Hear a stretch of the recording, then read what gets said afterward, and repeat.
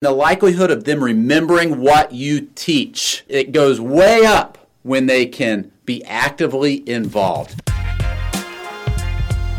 Hello, and welcome to the Ryan Frank Podcast, helping you think, work, and create like never before.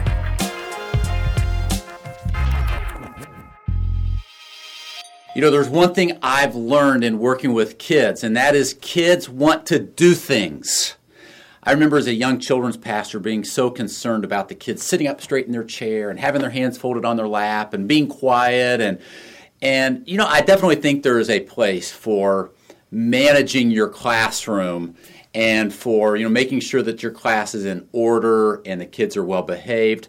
But I've learned something the older I've gotten, and that is that kids would much rather do something than just sit there quietly and watch something.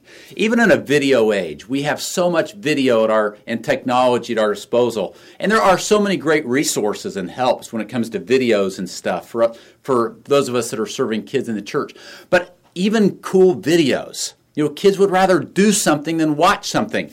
And yes, it may look as though they're all sitting there watching what's on the screen, but in reality, they could be checked out and not even paying attention. So remember, as you plan for this coming Sunday or Wednesday night or the next time you're in the room with those kids, that kids do want to do things. And the likelihood of them remembering what you teach, right, it goes way up when they can be actively involved. So how can you creatively get kids involved in your lesson? Maybe it's by doing some role play. Maybe it's by letting them draw something or create something with some Play-Doh as you are teaching. Maybe you're going to use some puppets or some skits.